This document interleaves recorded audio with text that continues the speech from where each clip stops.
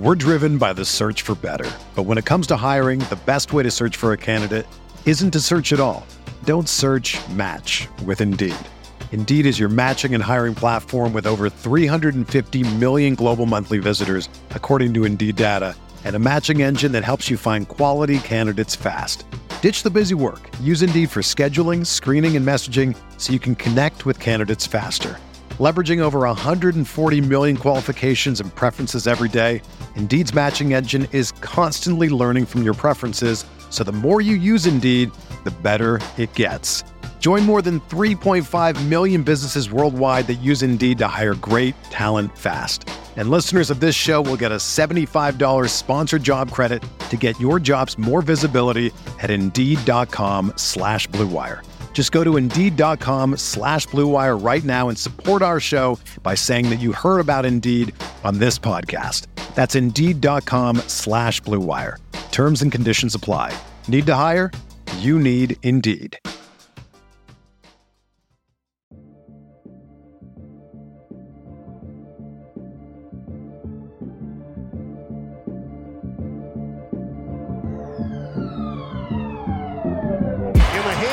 Waiters, 3 seconds left for 3 in the win. Yes! Dion has done it! I watched Marcus Morris handling the ball like he was a point guard. I watched them give the ball to Julius Randle. This brother was dribbling the ball up the damn court. First team all defense. First team all defense. I don't know about this, but Rihanna just walked in front of me. Are you kidding me? Welcome to the RotoWire NBA podcast. Nick Whalen back with Alex Barutha. Alex, we are putting out a couple episodes to kind of tide you over the Christmas holiday. A little bit of weird timing this year with Christmas falling over the weekend. So we will be back for the most part in full next week, but we wanted to get a couple episodes out there if you're traveling this weekend. Although in our part of the country, I hope nobody is. I've heard flights have been a disaster. We got like a Arctic vortex moving through the next few days. It's supposed to be like -6 where I am on Friday. So super looking forward to that. But I want to talk about the Christmas Day slate, Alex, and then we'll get into kind of surveying the futures market, something we like to do once or twice a month, see how the numbers are changing, see where there might be some opportunities to make some money. But let's look at Christmas Day. We got 5 games on the slate this year as usual. And as always, it feels like there's always 1 or 2 games that end up being marred by injuries. No Anthony Davis, of course, for the Lakers when they'll play at Dallas. We got some injuries that we're monitoring for the Milwaukee Bucks, mainly Chris Middleton. We'll see if he plays against Boston. Grizzlies Warriors, we don't even have a line on this game, presumably because of how many factors there are for the Golden State Warriors. Steph Curry, we know he won't play. Andrew Wiggins, we'll see. He hasn't played in a few games. Dante DiVincenzo's missed time of late. Warriors, they kind of have their own things going on. But of the 5 Christmas Day games, Alex, which game are you going to make a point to watch over the others? Well, putting aside my obvious bias as a Bucks fan, I think I'd be most interested in 76ers Knicks or Suns Nuggets. The Lakers without AD, I don't care as much. And 76ers Knicks is going to be interesting because the Knicks have been playing really well lately. The 76ers are mostly healthy. They're still waiting on Maxey, but I'm really interested to see the sort of revamped Knicks defense go up against the 76ers and how they try to handle, Tom Thibodeau's ideas for handling those guys. And then as far as Suns Nuggets, hopefully we can get everybody relatively healthy for that game, but that's just a straight up great matchup. It's incredible matchup. So that's about as simple as I can get with that. No, I'm with you. I think so. Sixers Knicks is at noon Central Time. That's the first game. It feels like the Knicks are always playing that first game for whatever reason on Christmas. That will be going directly up against Dolphins Packers, I believe, in Wisconsin. So thankfully the NBA threw us a bone. Dolphins Packers will finish up at like 4, and then we'll have a nice little hour break to regroup. Kind of reconnect with some family members before I then return to the side room with my iPad and the secondary TV going to watch Bucks Celtics. So we do have NFL games that will be competing with these NBA games. Sixers 2-point favorites on the road against the Knicks. That's fine to me. I mean, it's kind of hard to offer any in-depth analysis when we're not sure what the injury situations will be. Like you said, not expecting Tyrese Maxey to be available for this game. It's kind of a wait and see situation with him. We got the dreaded out a couple more weeks update not too long ago. He kind of seems like he's in the same situation as Desmond Bane, two guys I am just like desperately needing back for multiple fantasy teams. Yeah, the injuries. But I mean, it's good that both of the teams are doing well despite like these guys missing time. The Suns. I think the Suns they're a really weird team to read, right? Booker misses time here and there. Obviously, Paul has been out or was out for a significant stretch. And the DeAndre Ayton situation is sort of feels unresolved, but he's playing fine. I haven't really heard any buzz, so to speak, about, Ayton's really unhappy still. But they're 19-13 despite all this. So it's pretty impressive, honestly. Yeah, it is. And Knicks have been playing really well of late. I still don't really know quite how much to buy in on that whole situation. Right. But, beating the Warriors by 38, that's all well and good, even if Steph Curry's not playing. But they've got things turned around to the point where it at least feels like Tibbs' job is not a daily conversation, which, he made a few semi-dramatic moves with that rotation. I mean, doing the unthinkable and kind of taking Derrick Rose out of the nightly rotation. Turns out that's actually been to the Knicks' benefit. But yeah, that'll be a fun game to watch. I mean, I'm with you on Lakers Mavs. The Lakers were bordering on fun to watch for a while there with Anthony Davis. I honestly think Anthony Davis was playing maybe the best basketball of his career, and I'm including his peak years with the Pelicans. I mean, he was dominant. That was the best Anthony Davis has looked easily since the NBA bubble. And I think when you consider that he's essentially accepted the fact that he's just not a good shooter anymore, like how dominant he's become, like that was for a 3-week stretch. We got the Anthony Davis that everybody has been wanting to see for the last decade. And then of course, the injury happens and we have no idea how much time he's going to miss. Lakers 7-point dogs at Dallas in this game. Again, hard to offer a big time take here. I think LeBron, always makes a point to show up on Christmas Day, but this is a very far cry from those like insane 2016, 2017, 2018 Warriors Cavs Christmas Day matchups, where to me, it always felt like those games actually meant something. Like the team that won that game, it felt like kind of had the upper hand for what you knew would be a finals rematch. It's hard for me to get excited about this Lakers team against essentially a one-man Mavericks team. LeBron versus Luka is still going to be fun. Yeah. I think that's always fun. That's I think LeBron sort of gets up. I think both players get up for that matchup because they sort of understand the significance of going up against each other. But yeah, these are two teams that have been pretty underwhelming, obviously. Even the Mavericks are under 500 right now. They're 15-16. And so we're sort of two teams that are really pushing the limits of like what one man can accomplish. And it'll be a fun game just because of those two. But there are very few actual stakes involved. And both teams are not 100%. So that makes it less. That's a game I feel like, you're mentioning you run off into the side room. I can't really, that's a game I don't feel good about running off to the separate room and like not spending time with my family to watch. Yeah. I'm like, I really don't have to see this. That's where I pull out it's for work, Mom. Okay. God, leave me alone.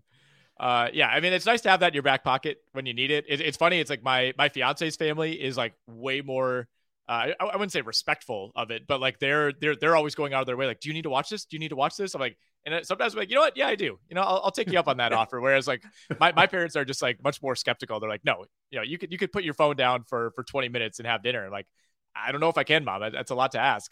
Bucks Celtics, that's the headliner. I think whether or not you're Bucks fans, you're living in Wisconsin like we are or not. We've seen this. I mean, these two teams have been at the top of the East all season. Boston has kind of hit the skids of late. I mean, in the month of December, Boston is 29th in offense. I was shocked to see that while I was researching for the DK show earlier this morning. That caught me off guard. Obviously, they've taken a step back since their ridiculously hot start, but I didn't think it was that big of a step. Got tripped up at the end of that Western Conference road trip. Got lucky kind of beating a Lakers team that did everything it could to give away that game. But overall, I certainly don't feel any worse about the Boston Celtics. I think if you really dug into the shooting numbers for their role players, especially, I think we always knew that things were going to be coming down at some point. I mean, they had like 5 guys shooting 40+% from 3.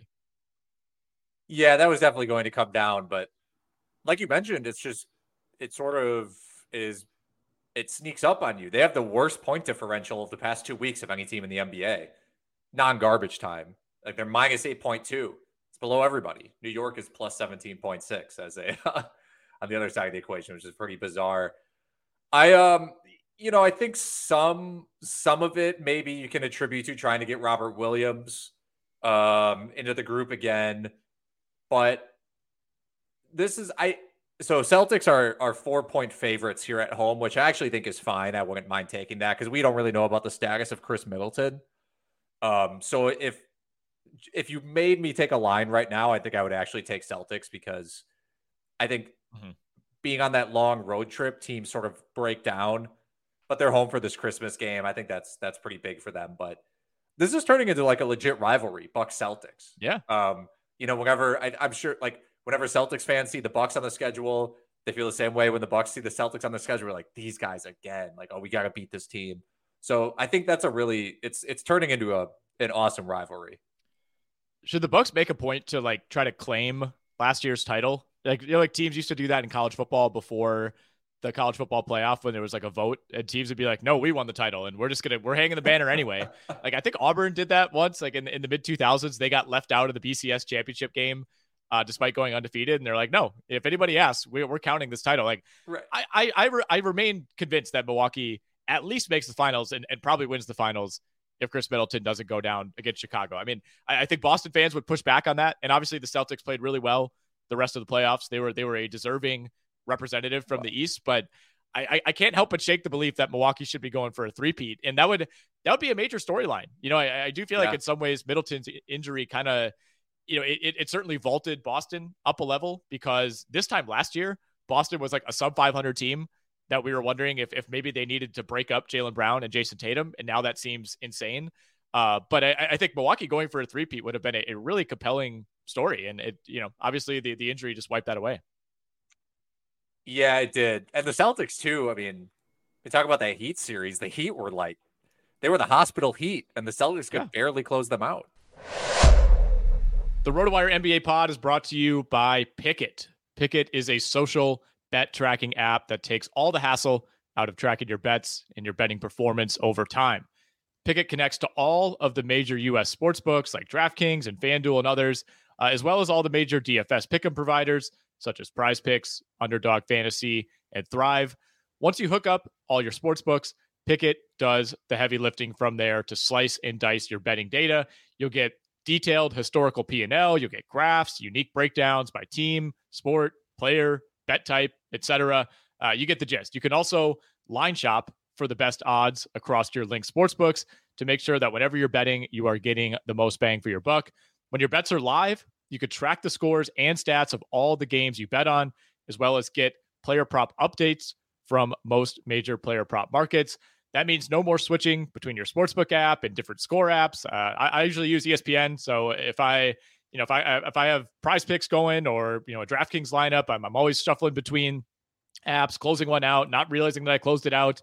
So getting all those notifications in one spot via the Pickett app is huge. I actually love that idea. I think that's my favorite feature about this app. Again, no more opening, reopening, closing, NBA box scores every 5 minutes. It's all right there in the Pickett app. By far, the biggest differentiator, however, is that Pickett syncs your betting history and all your bets from all legal major sportsbooks. So there is no manual entry required to track your bets. Again, no manual entry. It links directly to the sportsbooks. You don't have to, double type everything down and keep it like a little notebook. It automatically logs everything for you. Once you have those accounts linked, it's pretty much effortless from there. The social feed, the community is what turns Pickett from just a bet tracking app to a home for betting. When you can learn from others, you can tail people, you can go against people, you can see what others are doing. You can find verified content to inform your betting decisions. Visit Pickett.com. That's Pikkit.com to download the Pickett app today. Again, that's Pickett, Pikkit. Let's turn our attention to the futures market. I think that's a little bit more interesting, a little bit more actionable, especially if maybe you're traveling to a state where You can play some wagers over the Christmas holiday. We haven't had a ton of movement on the NBA title front. Like the Clippers have basically been locked in at 8-1 or in that general range at most markets. Same with the Warriors. They're 9-1 at DraftKings. The Nets are 9-1 right now. Suns 10-1. You got the Bucks and the Celtics up near the top. To me, those aren't really that intriguing. We kind of know the deal with those teams. We've talked about that to death, but the really interesting teams and the ones that seem to move a little bit week to week are kind of that Grizzlies through Cavaliers range. Those teams are all 15 to 22-1. Grizzlies, Nuggets, Sixers, Pelicans, Cavs. To me, that's kind of where it ends. Like the Heat are 35-1 right now, and I on paper I think that's a pretty good value, but to me, Miami needs to make a move to become a title contender to have a real chance to knock off Boston or Milwaukee, and I don't know what that move is. So is there any case for any of those teams beyond the Pels and the Cavs at 22-1? Beyond the Pels and the Cavs, I kind of like the Blazers. I don't think that they are. I don't think they're real contenders. I kind of just like the number, and I think they're a really solid team. I'm not saying I would necessarily bet it, but 55-1 feels pretty accurate at least. I know some people are probably going to say the Raptors, and I think that only makes sense if you think they're going to make a move. I know they've been pretty injured, and that's partially what's led to their 13-18 record. If you think they're going to try to make a big push to win, obviously they're well coached. Anything is possible. 65-1, but I think there's an equal chance that maybe they either stand pat or sell off. No, I don't. To be honest, I don't really like anybody beyond the Cavs. You mentioned the Heat; they're fine. Like 35-1. I don't really imagine their odds going too far below that, so that's all right. But to me, this feels like a last chance to sort of get the Pels and the Cavaliers. I think both those teams are just really, really good and have a legitimate chance of getting to the NBA Finals. I think you're right that those numbers don't go higher, although I don't know that they'll move much lower either, just because you can't have like 12 teams that are all 15-1 or lower. Right. So they can only go so low. Like I can't, barring major injuries, it's like they're not going to jump ahead of teams like the Suns or the Grizzlies or the Warriors or the Nets. So I still think you're going to be able to get teams like New Orleans and Cleveland at around 20-1 for the next several weeks, if not months, if you want to do that. But yeah, it's interesting. I think Philly at 20-1 is still pretty intriguing. I mean, they've, like we said, we really haven't seen their full team for more than a couple weeks at the beginning of the year, and it didn't look great, but suddenly Embiid, is playing much better. The Embiid-Harden tandem has looked really good the last couple of weeks. Once Maxey comes back, I think they're going to be a team that's going to be really dangerous. With Miami, like I said, at 35-1, like they've given us really no reason to believe that this is a title contender so far. But much like Toronto, like they are one of the few front offices that I want to see the trade deadline pass. If the deadline passes and they don't do anything, I'm not betting them. I think they're maybe not a cross off, but they're close to a title cross off. But they are one of those teams that you always know they're working something behind the scenes. So it wouldn't shock me if Miami has some sort of move up its sleeve. Yeah, I agree. They're aggressive, and part of it too with the Heat, and I think people bake this in, but they're really experienced. Ton of veterans on the team. In some ways that hurts them, in some ways that harms them. Right? All these guys are just breaking down. They're barely playing. Jimmy Butler is lucky if he plays 55 games. We saw what happened to them in the playoffs last year with the injuries. On the other hand, Spoelstra is one of the best coaches of the NBA. He's got to be top 5. And so I understand why people might still have faith in the Heat. They're just not really one of my favorite bets on the board. Speaking of your favorite bets on the board, I want to return to the piece that we posted. I think it was on opening night or right before opening night back in October. We each had 1,000 hypothetical dollars to spend on futures bets, and a few years are looking pretty good. I'll say that. Jason Tatum, MVP. He was 12-1 at the time. Jason Tatum is, of course, much lower in the odds right now. He's kind of in that elite group along with Giannis and Luka Doncic and Nikola Jokic as potential MVP winners. He has the shortest odds at DraftKings at plus 260. So you got to feel pretty good about that. What about Malcolm Brogdon, sixth man of the year? You had that one at 11-1. And I'm trying to pull up the odds here. I feel like Russell Westbrook has been, for whatever reason, the favorite for this award. I don't understand that. I don't think anybody's going to vote for him. He's plus 130 right now. That is insane. Poole at 3-1, especially if Curry misses 4 to 5 weeks. I think Poole's going to have a chance to really put up some numbers here, but Brogdon at 4-1. I still think that's my favorite bet. Yeah. When I wrote the piece, he was 1,100. And so he's obviously the odds are shorter now at depending on where you look. You can get him as long as plus 420. Yeah, Westbrook, I don't really buy that. The Anthony Davis injury might make the Lakers too bad. Like, I would have to look back on this, do more research. Has there ever been a sixth man of the year that was on a losing team? I doubt it. To me, that pretty much pulls Westbrook out of contention. I think the Warriors are going to be awful without Curry, like you mentioned. So I think Poole's out of contention, and then that brings Brogdon. Brogdon's been fine. The Celtics are, as long as they continue winning and are a top 3 seed, I think he has probably the strongest case, even if they aren't a top 3 seed. Again, his numbers aren't that sexy, right? He's 14 points, 4 rebounds, 4 assists, but he's shooting really efficiently, 46% from 3. I just don't really see, like, if you look farther down the list, it's Mathurin. I don't think Christian Wood's going to win it. I think the Mavericks aren't good enough. No. Malik Monk, he's also maybe. He's also just not good. I'm vaguely interested in like Malik Monk / Bobby Portis. I think if I was going long shots, dude, like if you have to like 30-1, 32-1, Bobby Portis. I like that. Yeah, if you're talking long shots, I like both those guys, and even Bones Highland at 80-1. That's not bad to me. I liked Norman Powell a little bit before the year, but he's just not that guy right now. But so those to me stand out.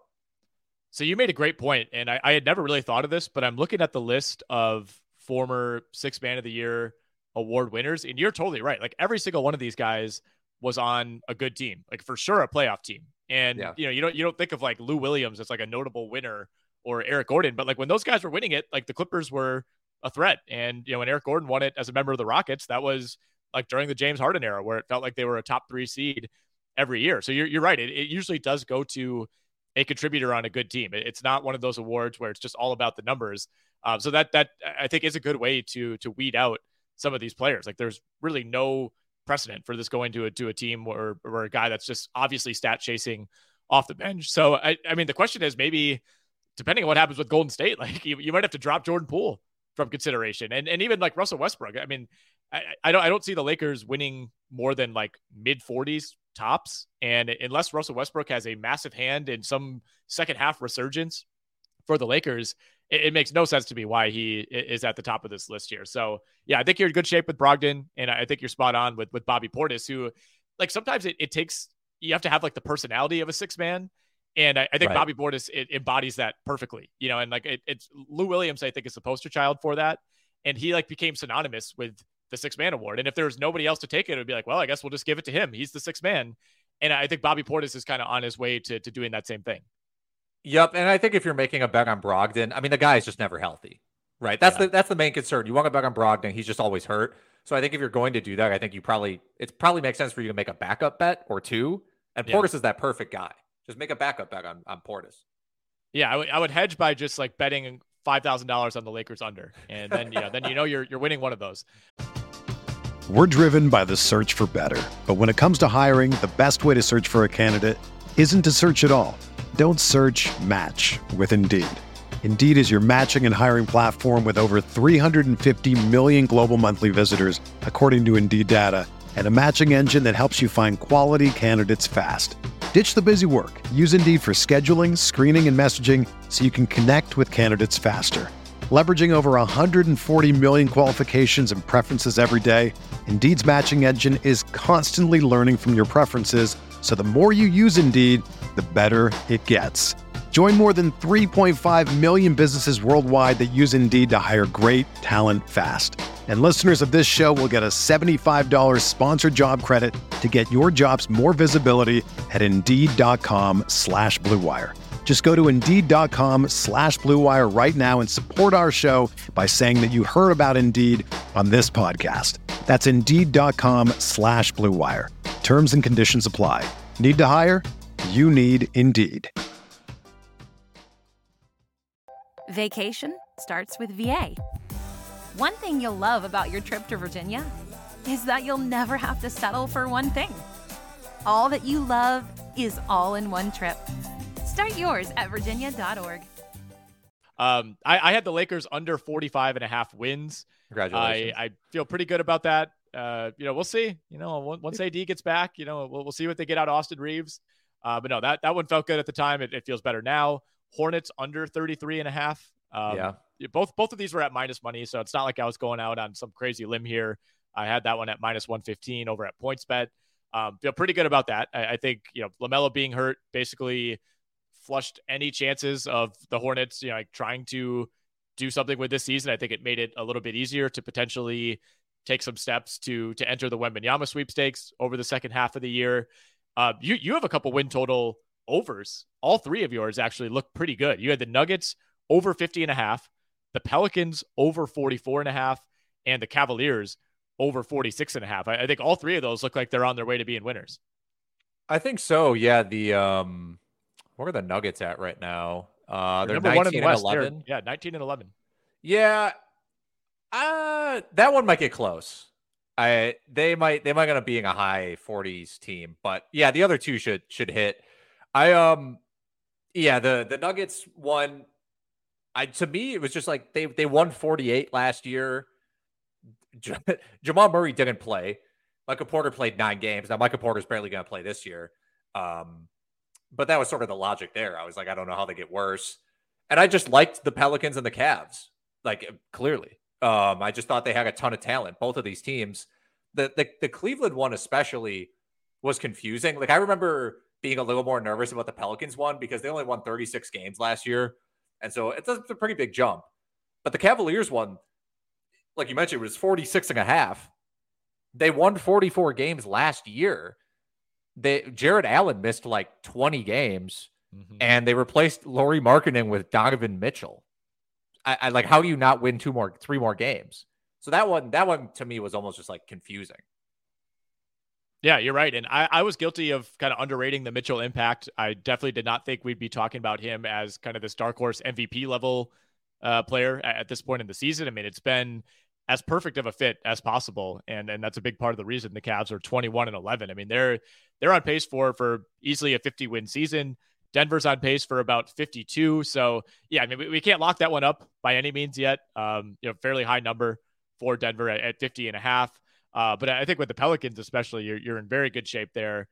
They're on pace to clear that by 7 wins. And that's with Brandon Ingram having not played a single game in almost a month at this point. And, they just said today that Brandon Ingram will miss at least 2 more games. So, that rules him out through Christmas. At this point, I think it's very possible that we don't see him again really until January. So I think with New Orleans, it's they're in some ways fortunate to be 18 and 12, be third in the Western Conference, but I also feel like they have a level to go up. Like you mentioned on the pod last week, CJ McCollum has not been anywhere near his normal level in terms of efficiency. Even early on, Zion's been awesome the last 2 or 3 weeks. He wasn't great early in the season. The Ingram injury on top of that. So it feels like New Orleans is the type of team I think that could be even better over the second half of the year. I agree. Yeah, they have room to grow. Yeah. Let's look at let's go to most improved player odds. I love looking at these. SGA still the favorite, rightfully so. He's now minus 175 at DK, FanDuel, BetMGM, and PointsBet. To me, that's totally fair. I mean, hit the game winner the other night. He just, every time he plays, it feels like it's like a guaranteed 30 to 35 points. He's been insane. And it's kind of crazy that he's that heavy of a favorite, because in a lot of years, Tyrese Halliburton would be running away with this award. And in a lot of other years, Lauri Markkanen would be running away with this award after 9 threes last night. Both those guys are at 40-1. This is certainly not sewn up, of course, because of the possibility that SGA could miss time down the stretch. But 3 really, really strong candidates, and then a whole basket of players with longer odds who in most years would be in the mix. Yeah, I mean, when I wrote the article that we were talking about before the year, my pick was Jalen Brunson, who at the time was 25-1, and I still think my logic was fine there, but he's now 100-1, so that's not. And he's gonna having a work great out. year. He is having a great year, and the Knicks are apparently they're turning it around. So, but yeah, there's decent candidates this year. But those three that you mentioned, like those are the guys.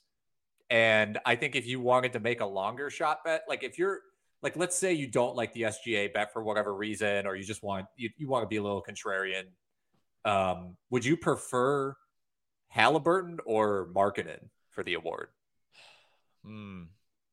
If I had to bet on one or the other, like if we're saying like SGA is going to get hurt in a week, who would you rather bet? Yeah, that's really tough, man. I think I would bet Markkanen because I think there's been a bigger jump. I think for people who've been paying attention, we knew Tyrese Halliburton was good. Like everything he's doing this year is really not that surprising. Everything Lauri Markkanen is doing is very surprising to me. I think that's a good case. Like we saw Halliburton last year. He got traded to the Pacers at the deadline and was doing this. He was averaging 20, 10, and 2 on efficient shooting. And he had a lot of those nights in Sacramento. I think he has gotten better, yes. Yeah. And also the Jazz are the more surprising team. Like Markkanen himself is really surprising, and the Jazz are more surprising. Right. So I'm with you on that. And you can get him at, depending on what book you look at, you can get him at 6-1 or 60-1. Sorry. Or sorry, is this 6-1? 6-1. Yeah, it's like what book is this? Yeah, that book's going out of business. Yeah, I agree with you. I think that's the option. And to be honest, like anyone else down the list, I got one name for you. Bol. Well, so he's the guy. He's 22-1 at DraftKings. He's 30-1 at PointsBet. He's one of those guys that I kind of was alluding to. Of like in other years, he would probably finish second for this award. There are some years where maybe he would win it. I wouldn't bet it though. I think there's just too much variance. Like I want to see when Wendell Carter comes back later this week, what Bol's role is going to be with so many big men on that roster. I was going to say Zion Williamson. You could get him at 110-1 at FanDuel. Like I think Zion should be like 25-1 because he's Zion and because everybody loves Zion and the league wants to promote Zion. I think, he's like way up there in terms of like awareness among casual fans. And I know this is not a fan vote for most improved player, but I think Zion's going to have a case. And I think the case against him, of course, is that in terms of like raw numbers, he's scoring like 2 fewer points per game than he was 2 seasons ago. Basically doing the same from like field goal percentage wise and all that. But I think he'll get a lot of the credit if the Pelicans get the 2 seed in the Western Conference. And I think people will start to say like, oh, he's been so much better as a passer. He's been so much better and more engaged on defense. So I think it ends up kind of being like a combination of most improved and comeback player of the year. And again, everybody loves Zion. He's a bigger name than SGA. He's a bigger name than Halliburton and Markkanen. So should he win it? No. Is he going to win it? Probably not. But would I bet it at 110-1? Yes, of course I would. Yeah, that one's interesting. I mean, I think like his last 11 games, he's 29 points on 63% shooting, 8 boards, 6 assists, and the defensive numbers too, which we've been really kind of harping on him for. 1.5 steals, 1 block. That's really nice. Yep. I think he should be above a lot of other guys on this list. I don't know why he's below Desmond Bane, for example, who's going to end up missing like half the year now. Who is voting for Killian Hayes above Zion Williamson? That's just not a thing. Right. And, I mentioned Bol. I should say that Bol is seeing his minutes and his production come down quite a bit lately. But I think he belongs. I think Zion belongs in like that Anthony Simons Bol zone. Simons is 22-1, Bol's 30-1. I think Zion should be closer to there, even though, again, like to some extent, we've seen Zion do this, and Ingram's going to come back, and who knows after that. But obviously, he's a huge part of their success. I mean, I think Zion, he might get some fringe votes in both this and MVP. Mm-hmm. But I agree. 110-1 those are too long of odds. Yeah, and he also fits the profile. We've been over that so many times on this pod of the guys who win it. It's guys who are going from star to superstar, and maybe SGA is making that leap too. And maybe Halliburton is as well. And maybe Lauri Markkanen is becoming a superstar. But I think Zion, when you look at the other guys who tend to win this award, he absolutely fits the bill. So I think you said it right. He should probably be where Desmond Bane is. He should be 50-1, not more than double that. All right, we got time for maybe one more future. Do you want to jump into Coach of the Year, any of the other player awards, Eastern, Western Conference. I mean, dare we dip our toe into divisional odds? Anything jump out to you? Nothing necessarily stands out a ton. Do you think MVP is interesting, or is that too much of a wait and see for you, or is that what makes it interesting? I mean, we could talk about it. It's obviously it's a popular award. We actually just kind of revamped our MVP odds page on RotoWire, so make sure you check that out. Our SEO team has done a really good job kind of building out that whole page, and you can compare and kind of line shop between DraftKings, FanDuel, BetMGM, and PointsBet. To me, the MVP is kind of like the title odds in some ways, where it's just you just kind of need to wait and see. It's like one of these guys is likely to miss 10 to 15 games at some point and kind of just drop himself out of the race. And like with like Tatum and Giannis, it's like, what else do you say? It's like, these guys are awesome. Would I bet them at plus 260, plus 270? It's like, yeah, maybe, but I don't feel so strongly about one or the other. And you're not getting a ton of value there to the point where I really think it's worth it.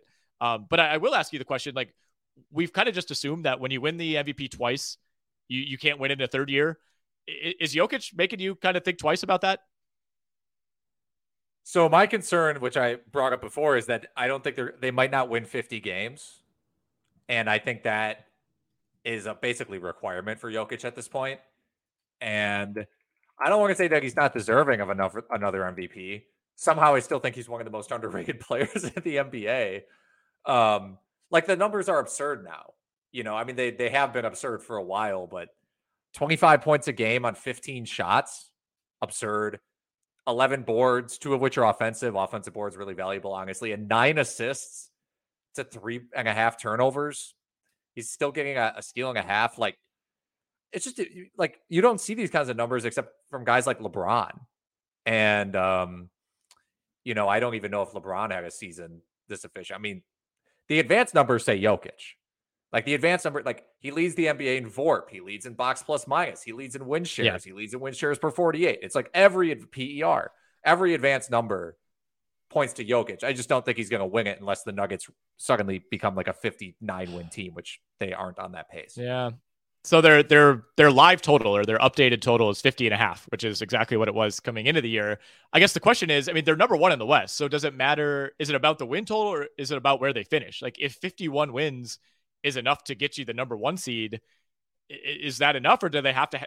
Are you saying that the Nuggets and Jokic need to have this like exceptional season where they're head and shoulders above everyone else to kind of break the tie? Because I do think you're probably correct about that. Yeah, I mean, this is sort of what I think guys get into. Like, anytime someone wins back-to-back MVPs, their follow-up season, people want to see another leap. Like, they want to see you go. Obviously, you're a superstar if you win 2 in a row. They want to see you become like, you have to basically put up the best season of all time, or like one of the best seasons of all time without question, to get there. And I think it also has to come with one of the best win totals of all time, or close to. And because if you look at the list of guys historically who have won 3 MVPs, these are guys who we all consider to be some of the greatest players of all time. And of course, guys like Jokic and Giannis and LeBron, like, all these guys deserve to be in that discussion of like, these are some of the greatest players to ever play basketball. People just don't want to be responsible for that, for basically anointing somebody into that group, I think. And I think, so they need, like, the amount of confirmation that people need to do that is so high that I don't think Jokic can reach it unless he starts doing 30, 11, and 10, and the Nuggets win 57 games. I think maybe my favorite bet right now would be Kevin Durant at 16-1. Oh, and wow. It's kind of, just talking value here. I think it's a much different argument than it's been in years past for Durant. He was kind of in MVP jail when he was with the Warriors. He was just, we decided that he wasn't allowed to win it. And I agree with that. I think in years past, he's kind of, it's been a combination of injuries and just people kind of turning on Durant and the way that he handled everything with how the Nets roster has been built. I think he kind of took himself out of the race in a different way, but we haven't heard a peep from the Brooklyn Nets in like over a month. Everything's actually going pretty well. They're 19-12. They're like 3 games out of the number 1 seed all of a sudden in the East. So everything's kind of been flipped on its head. Like, I think the nobody is talking about us narrative is kind of now what could propel Kevin Durant. And people are going to look up in a month and say, all we've been talking about is Tatum versus Giannis versus Jokic versus Doncic. Like, why is nobody talking about Kevin Durant? And I think there's going to be this late season KD push because his numbers have been as good as anybody's. And as long as he stays healthy and as long as the Nets are in that top 5 conversation in the East, I think it could strangely go from Kevin Durant is poisoning the Nets, they're not going to win anything, to, wait, has KD single-handedly dragged the Nets back into title contention? I do love the idea of KD winning MVP when he did a whole article in Bleacher Report from Chris Haynes where he called out his teammates by name and being like, you expect me to win with these guys? So mean. That was so mean. We talk about, people talk about, oh, LeBron, iced out his teammates. Did LeBron ever, say, you can't expect me to play with these guys? But, yeah, if you compare what Kevin Durant is doing right now to his prime, I consider his prime, 2013-14 to 2016-17. The numbers are practically the same. Kevin Durant has, from that point to now, has essentially not gotten much worse. And the numbers are pretty similar. But again, I think that you mentioned he was in MVP jail while he was with the Warriors. And now I think all of this drama surrounding the Nets has put him, I don't know if he's in jail. He's in house arrest right now. He's not, he's in MVP. Out. Yeah, he's in MVP house arrest. He's not quite in prison, but again, I think it would take the Nets being the 2 seed.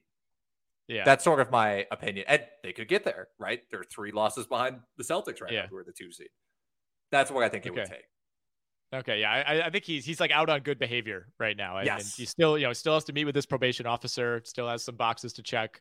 But no, I think that's a good way to put it. And look, you're right. It with the NBA just being loaded with all-time players right now, you need to have an all-time crazy good season to win MVP. It's not a knock on KD or Devin Booker or John Morant or Joel Embiid or whoever. It's somebody who's having one of the best seasons ever is going to finish 5th in MVP voting because 4 other guys had all-time seasons. It is what it is. You have to be the best of the best of the best right now to win MVP. Yeah. If we're just talking, if you sort of made me rank who I think is actually having the best seasons right now, it would be Jokic 1 and then Durant 2. Yeah. And then I don't know who goes after that. I don't know who goes after that, but that's how I feel. Right. And think about the season that Tatum and, Giannis and Embiid and those guys are having. And it's and they're I don't know, maybe he's the 3rd or 4th best season. Yeah. And it's wild. It's absolutely wild.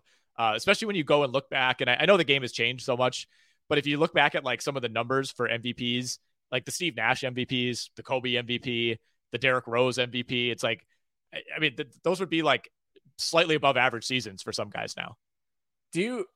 Okay, so we talk a lot about how stacked the league is now compared to how it used to be, how the game is different, all that stuff, like you mentioned. Do you feel like it's because of that, it's now becoming more difficult to sort of discern who is actually great and who is just a really good player? I've been hearing a lot of discussion about, you always do, Ja Morant, right? People sort of trying to anoint him the sort of next guy, right? I don't know if I'm there yet with Ja. I think there's just a chance he's really, really damn good and is going to be a Hall of Famer and has a chance of making a first-team All-NBA. Maybe it's probably the odds-on favorite for having the next dunk of the century, right? Yep. But do you feel do you get what I'm saying? Do you think it's harder to sort of discern those guys from the truly great players now?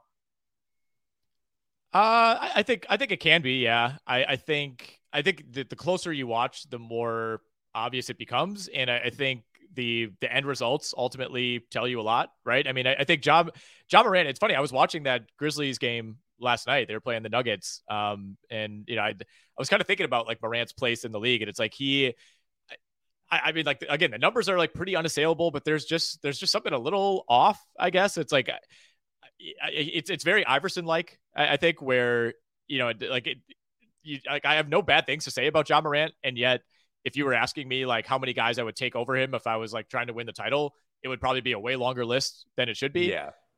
So yeah, it's part of it is just being a small, lanky guard. I think that's just, the very few guys have been able to kind of be the man and get to the mountaintop with that type of game, that type of body. But yeah, I mean, Ja's he's a really interesting case, a super, super interesting case, because like you said, the numbers are awesome, but there's just something kind of missing. And I don't know, I think you could say that about Trae Young. I think it was a lot of the same questions people had about James Harden, 4 or 5 years ago. It's like, maybe it's just more of a guard thing than anything else. Maybe. And this wasn't like to get off some like weird feelings about John Morant. There's tons of guys who fit this bill. Like I think Devin Booker might be in this category. Maybe Donovan Mitchell's in this category. Yeah.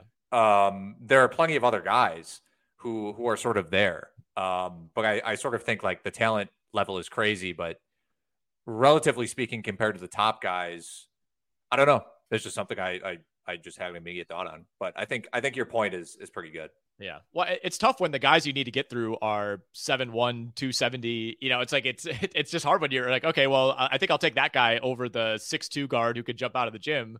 It's more of those, not Giannis types, I guess, but just kind of freak athlete bodies are entering the league every year. It's like Wembanyama, it feels like it's going to kind of reset everything.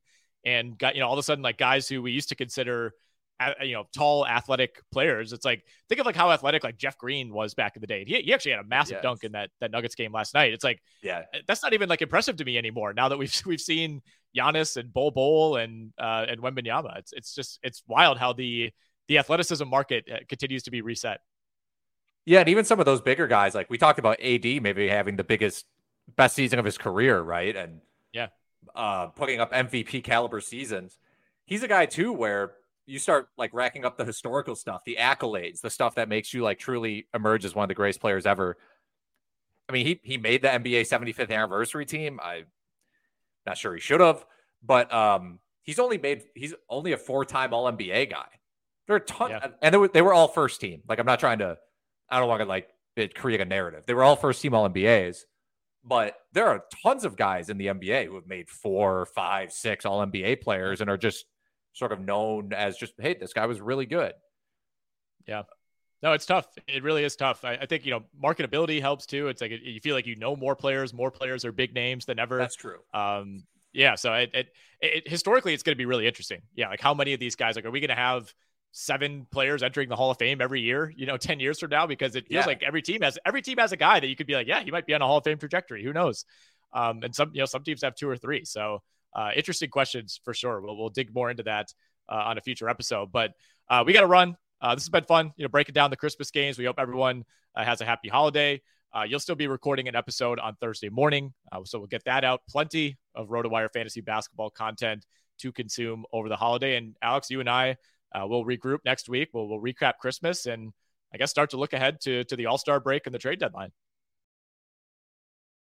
The headlines remind us daily, the world is a dangerous place. The elites in charge say everything's fine, stop noticing. But you know better. And your gut knows that time is short to prepare for a world that is 4 missed meals away from chaos. My Patriot Supply has helped over 3 million families become more self-reliant and is the company Americans trust to prepare. Go to MyPatriotSupply.com and secure their best-selling 3-month emergency food kits. Each contain delicious breakfasts, lunches, and dinners, averaging over 2,000 calories per day. Secure at least 1 food kit for each family member. For a limited time, save $200, plus get free shipping on all their Ready Hour 3-month emergency food kits. You're not ready if it's not Ready Hour Foods. My Patriot Supply also has solar-powered generators, water filtration units, biomass stoves, heirloom seeds, and critical survival gear. Shop MyPatriotSupply.com today. MyPatriotSupply.com.